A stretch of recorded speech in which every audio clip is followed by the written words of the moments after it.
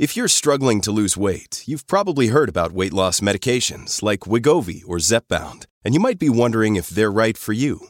Meet PlushCare, a leading telehealth provider with doctors who are there for you day and night to partner with you in your weight loss journey. If you qualify, they can safely prescribe you medication from the comfort of your own home. To get started, visit plushcare.com/weightloss. That's plushcare.com/weightloss. plushcare.com/weightloss. I am J.A. Lovelock, a barrister and an author. Welcome to my podcast, Behind the Yellow Tape. On this episode, we hear from Michelle McPhillips, a mother who lost her son to knife crime. On the 25th of February 2017, Michelle McPhillips' life changed forever. It was the day her 28-year-old son, Jonathan McPhillips, was fatally stabbed. Jonathan, affectionately known as JJ, was acting as a peacemaker in a brawl outside Islington Town Hall in North London, when sadly he became the victim. His mother Michelle joins us on Behind the Yellow Tape to share her story. Hello, Michelle, and welcome to the program. So let's start from the very beginning. Who was Jonathan? And can we call him JJ? Yeah, I prefer to call him JJ. Good. Yes. His full name was Jonathan James McPhillips, and I didn't want him called John, so I changed his nickname to JJ. Well, let's talk about his childhood. Tell us about JJ. JJ was my only child. He grew up in a big Irish family. I'm the eldest of 7 in my family, so JJ had quite a prominent position, being my only child as well.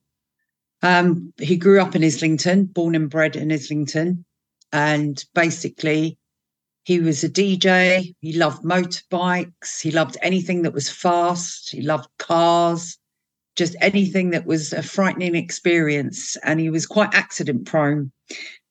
He was famous before this because he got hit by a lorry at Highbury Corner at the age of 11 and nearly lost his leg as well. And that's because his bicycle wheel got caught in the back of an articulated lorry and he got dragged under. So he's already had an experience of hospital life, and that's quite significant to the ending of the story of the end of his life. He took 3 years to recuperate from that. But he was a fun-loving, loved life character. He was a proper Gemini, split personality. He could love and hate you in the same breath. And he was just a typical teenager who gave me hell. And then once he became a father on the birth of his first child, Lexi, JJ totally changed and become a really nice young man and a loving dad. And he had his partner, Kennedy. They were childhood sweethearts. And then Evie came along 2 years later. And that's really Jay's life, was his children. And he loved football as well, didn't he? Yes, Arsenal fanatic, absolute Arsenal fanatic. Used to go up every Saturday if we couldn't afford to buy a ticket and wait outside to see if he could get a cheap ticket just towards the closing of the gates. But Arsenal, true and true. True and true. So take us back to that day, the 25th of February, 2017. It was actually to correct you, it was the 24th of February. Oh, the 24th, okay. Yeah, but the reason you're getting the 25th is because it happens around 11:30 and midnight. That's why there's 2 different dates on the actual incident.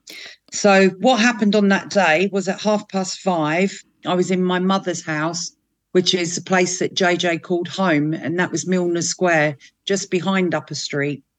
And basically, at 5:30, we were sitting in my mum's kitchen, me and the kids messing about with Jay. And they were sitting up on my mum's workbench in her kitchen, and she was telling them in an Irish accent, "Get your dirty asses off my workbenches," you know. And we were all giggling and laughing. So that's really important to remember, that those moments before all this happens, hours later, that we were all actually having a good time in my mum's house. So I went off to work at the Green Man pub in Essex Road that we run as family pub. And JJ decided to go out for his cousin's birthday. Now, Jay really didn't ever go out. He was allergic to alcohol and he didn't really go clubbing, to be honest with you. So it was actually quite unusual for him to be out in Upper Street. So he went out with his cousin. As they were walking back from the Angel Islington, his cousin remembered that he'd left his phone at my mum's house. So he cut through Theberton Street to get to my mum's house through the hole in the wall. And JJ walked on down to the town hall because they were going to go into the karaoke bar there. And basically, he was standing smoking cigarettes and stuff with some of his friends because JJ was quite well known in Islington because our family came from Northern Ireland. We grew up in the Caledonian Road area. Then we moved to Upper Street. JJ played in Barnsbury, went to school in Highbury. So he knew people from all over the borough. And like I said, we ran a pub in Essex Road as well. So he's standing there. And from what I got from all the police reports and all the coverage of the whole incident is that there's 4 cars parked in front of JJ and they're standing there. And the next thing they know, there's a car with people in it in front of him. And 6 boys come up the side street of the town hall waving machetes and knives. And they go towards this car. But as they're approaching the car, 4 people jump out of this car and run. And there's a 5th person in the back of the car, quite heavy-set young lad. And as he comes out of the car on the driver's side, basically somebody sticks a knife in his backside. And JJ recognised him as his friend's 17-year-old son. The boy obviously jumps back into the car for safety and tries to get out the other side. And in the meantime, Jay's approached the car and this individual puts a 16-inch blade straight through my son, which breaks 2 of his ribs, punches the pumping valve of the heart and punches his lung. JJ runs to save his own life, and then he got chased by somebody else with a knife. And he managed to run back up towards Theberton Street, and he got outside Be at One Club. And when he got to Be at One Club, he had obviously run out of breath, and he's lifted his T-shirt and said to the security on the door, "Help me, mate, I've been done."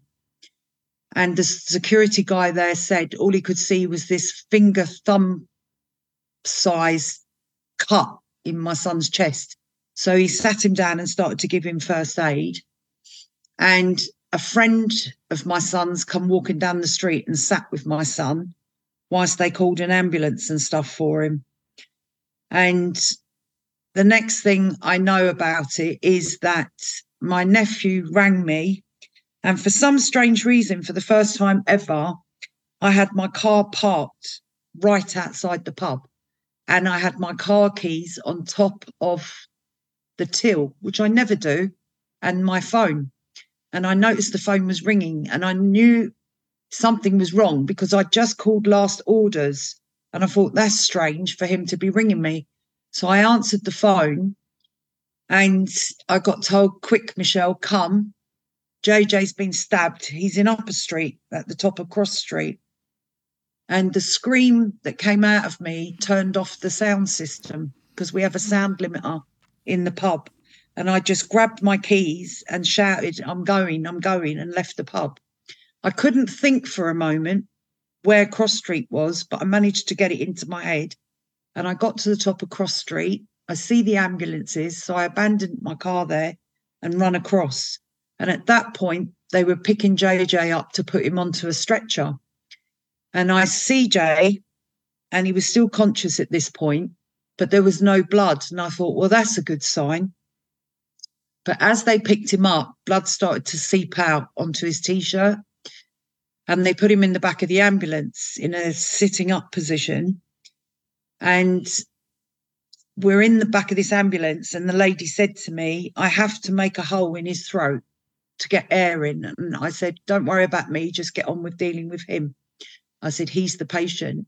And she goes, do you want to stay? I said, just do what you've got to do. Don't waste no more time. And with that, JJ's looked at me, sat upright, grabbed my hand and called me mum. And at that point,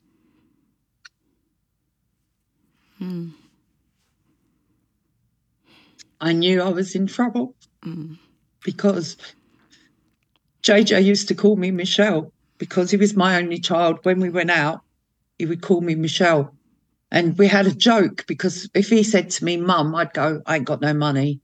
You know, that joke of, Mum, have you got any money that teenagers do? Anyway, so with that, I said to him, lay back and just do me a favour and keep breathing. That's all you need to do right now is keep breathing. But as he's laid back, the back of the ambulance doors opened and there was two guys there in like big boiler orange suits. And I remembered looking at them and thinking, well, they're not Ghostbusters because they're not in white. And it's mad what goes through your mind at those times, you know. But they looked at me and they said, Mum, we need you to get out. We need him out. We need to work on him now on the street. So basically they take him out of the ambulance. They ask the security guard from the club to take care of me at the side of the ambulance. And they start cordoning off the street. And the medical team start to work on Jay. And I'm just at the side of the ambulance, just muttering to myself, keep breathing, keep breathing, keep breathing. My mum turns up because now obviously word's got out. My whole family's starting to come down and congregate and people are congregating. And I asked the police to move people on because it wasn't a circus for people to watch. And my mum come and they let my mum come to where I was. And she said, what do you think? And I went, this is bad. This is really bad. And she said, no, look, they're working on him.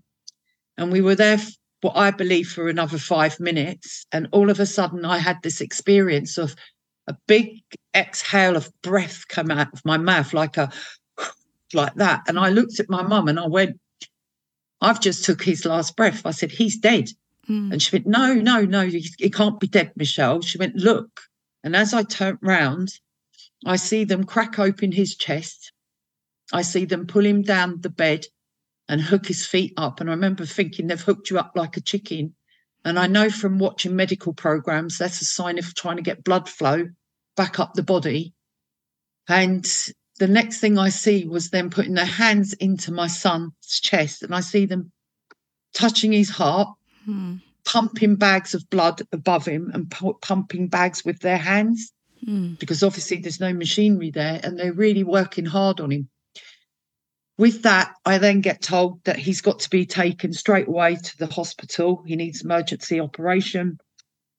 I'm going in a police car.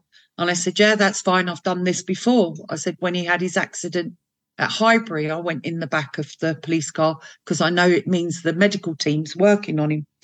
So we went down to the Royal London in Whitechapel. And as we get there, they take him out the back of the ambulance and half his face is covered with a white cloth. And I said to my mum, I told you. And she went, no, look, Michelle, they're running with him. They're running. So they ran him in, took him straight in. And as I arrived into the hospital, I met this young chap. I won't mention names because of legal reasons. And I said, what are you doing here? And he says, well, I got stabbed. I went, where? He said, Upper Street. And I said, well, my Jay's just been stabbed in Upper Street. What's going on? And at that point, the doctor called the young man in. Anyway, we went into the waiting room. We were in there for nearly 3.5 hours. There was a load of ladies in there, church ladies.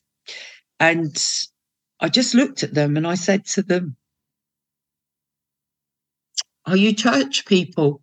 And they said, yes. And I said, could you do me a favour? I said, pray for my son. And she said, what's happened? I said, my son's been stabbed. I said, but I know this isn't good. It's really not good. Then all Jay's friends and that started accumulating. And I told them all, go in the waiting room. Don't be bothering people. Just all sit calmly in the waiting room and wait. And I went and stood outside.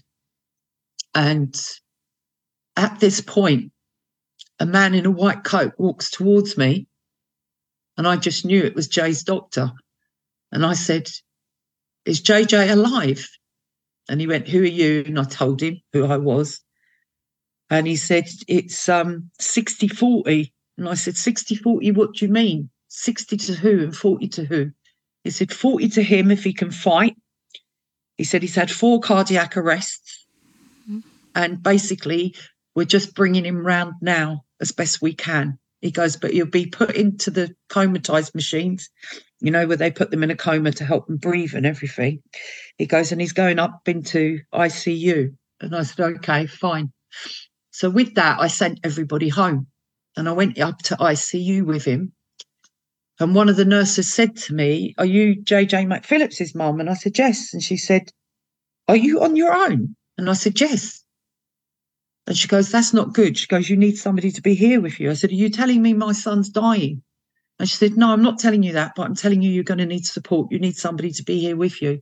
So I called my husband back at the time and told him not to tell anyone because I didn't want everybody gathering at the hospital.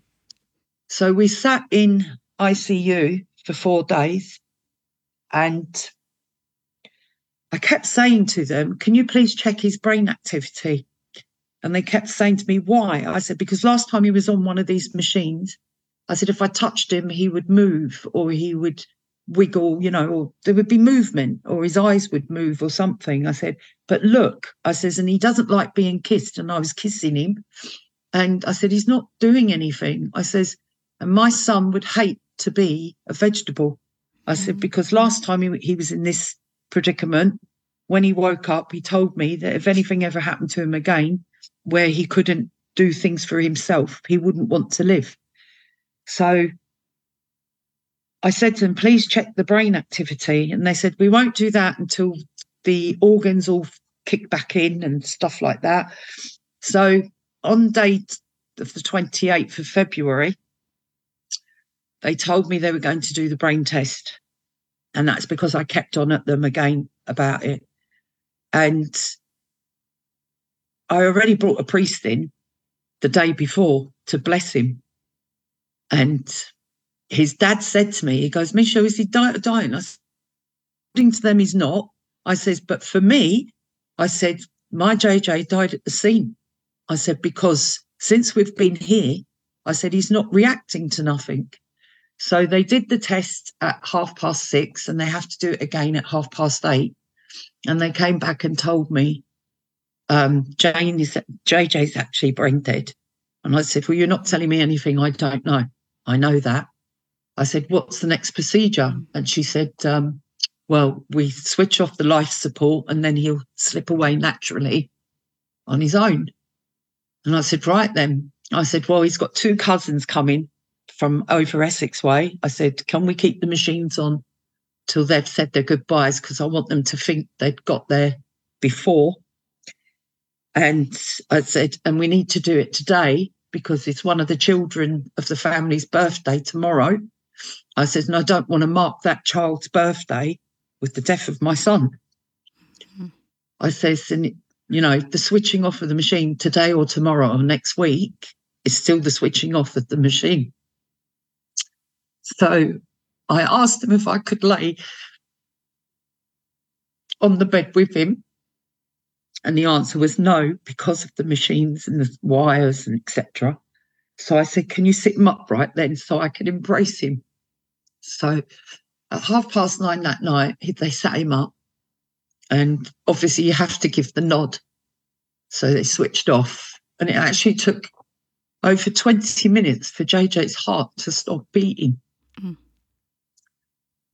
And then as I went to leave the hospital that night, I told them that Miller's undertakers would be coming to collect him. And that's when the real drama starts. They turn around and tell me, "You can't have your son's body. He's now evidence in a murder case. And the minimum time we keep the body is 28 days. I said, "But that goes against all my religious beliefs." I said, "Because we're an Irish family and we bury our dead in 3 days."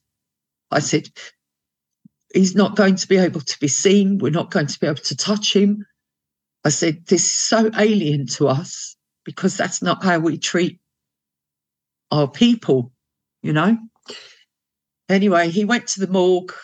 They let me go and see him in the morgue the next day before they froze him. And they'd brushed his hair the wrong way.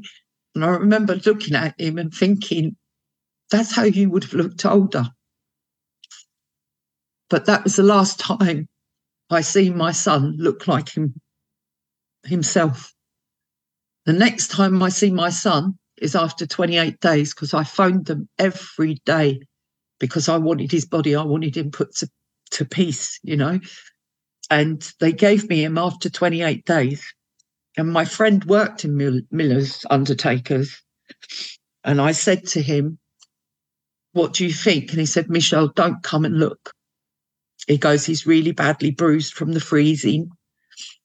We can't dress him because of the skin. And I said, okay. So I told the family, and my mum and sister went mad.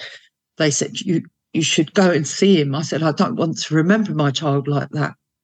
But they went down to see him. Some of the family went down to see him. And then my sister called me and said, come, he's okay. And I went with my dad. And I literally walked in there, took one look. They'd put makeup all over my son.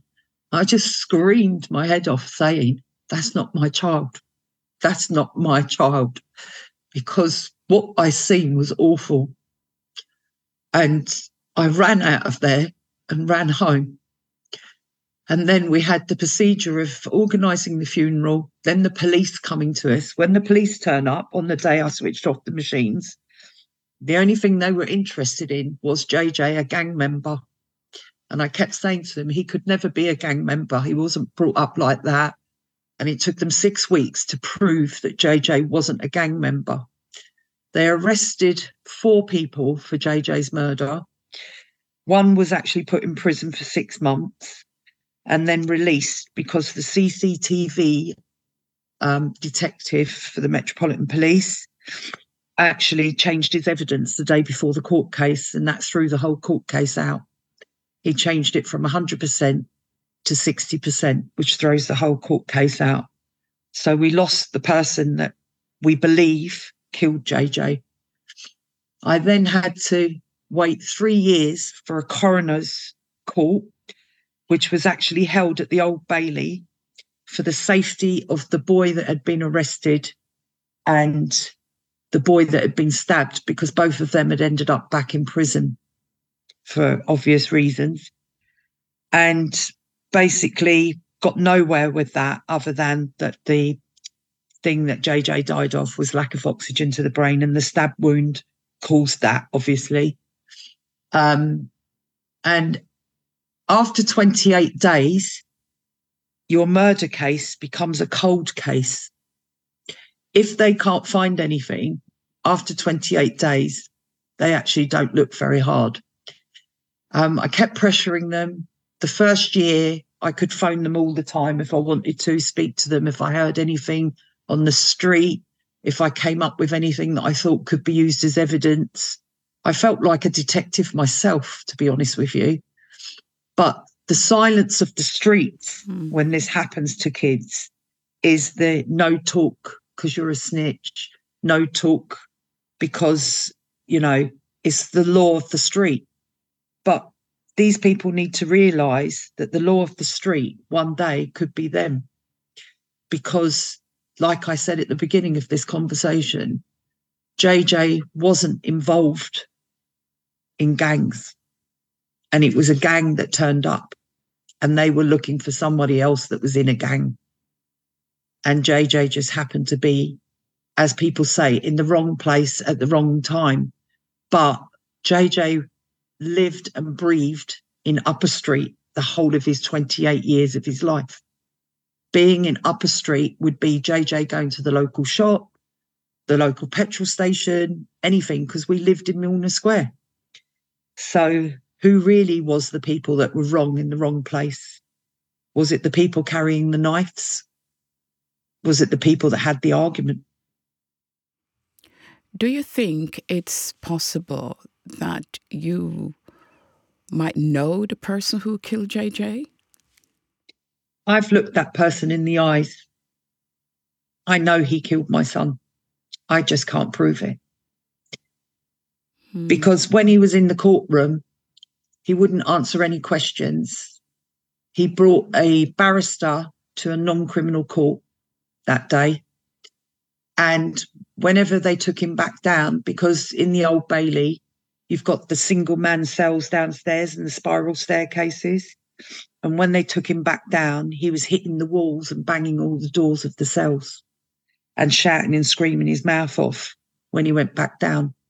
And all I actually said to this individual was, I know you're not going to answer any of my questions because you're allowed to ask them 10 questions. I said, because you haven't answered any of the questions that the judge has asked you. I said, I only have one question for you, and maybe you might find it in yourself to answer that question. And I said, do you have any empathy or sympathy towards my son's death?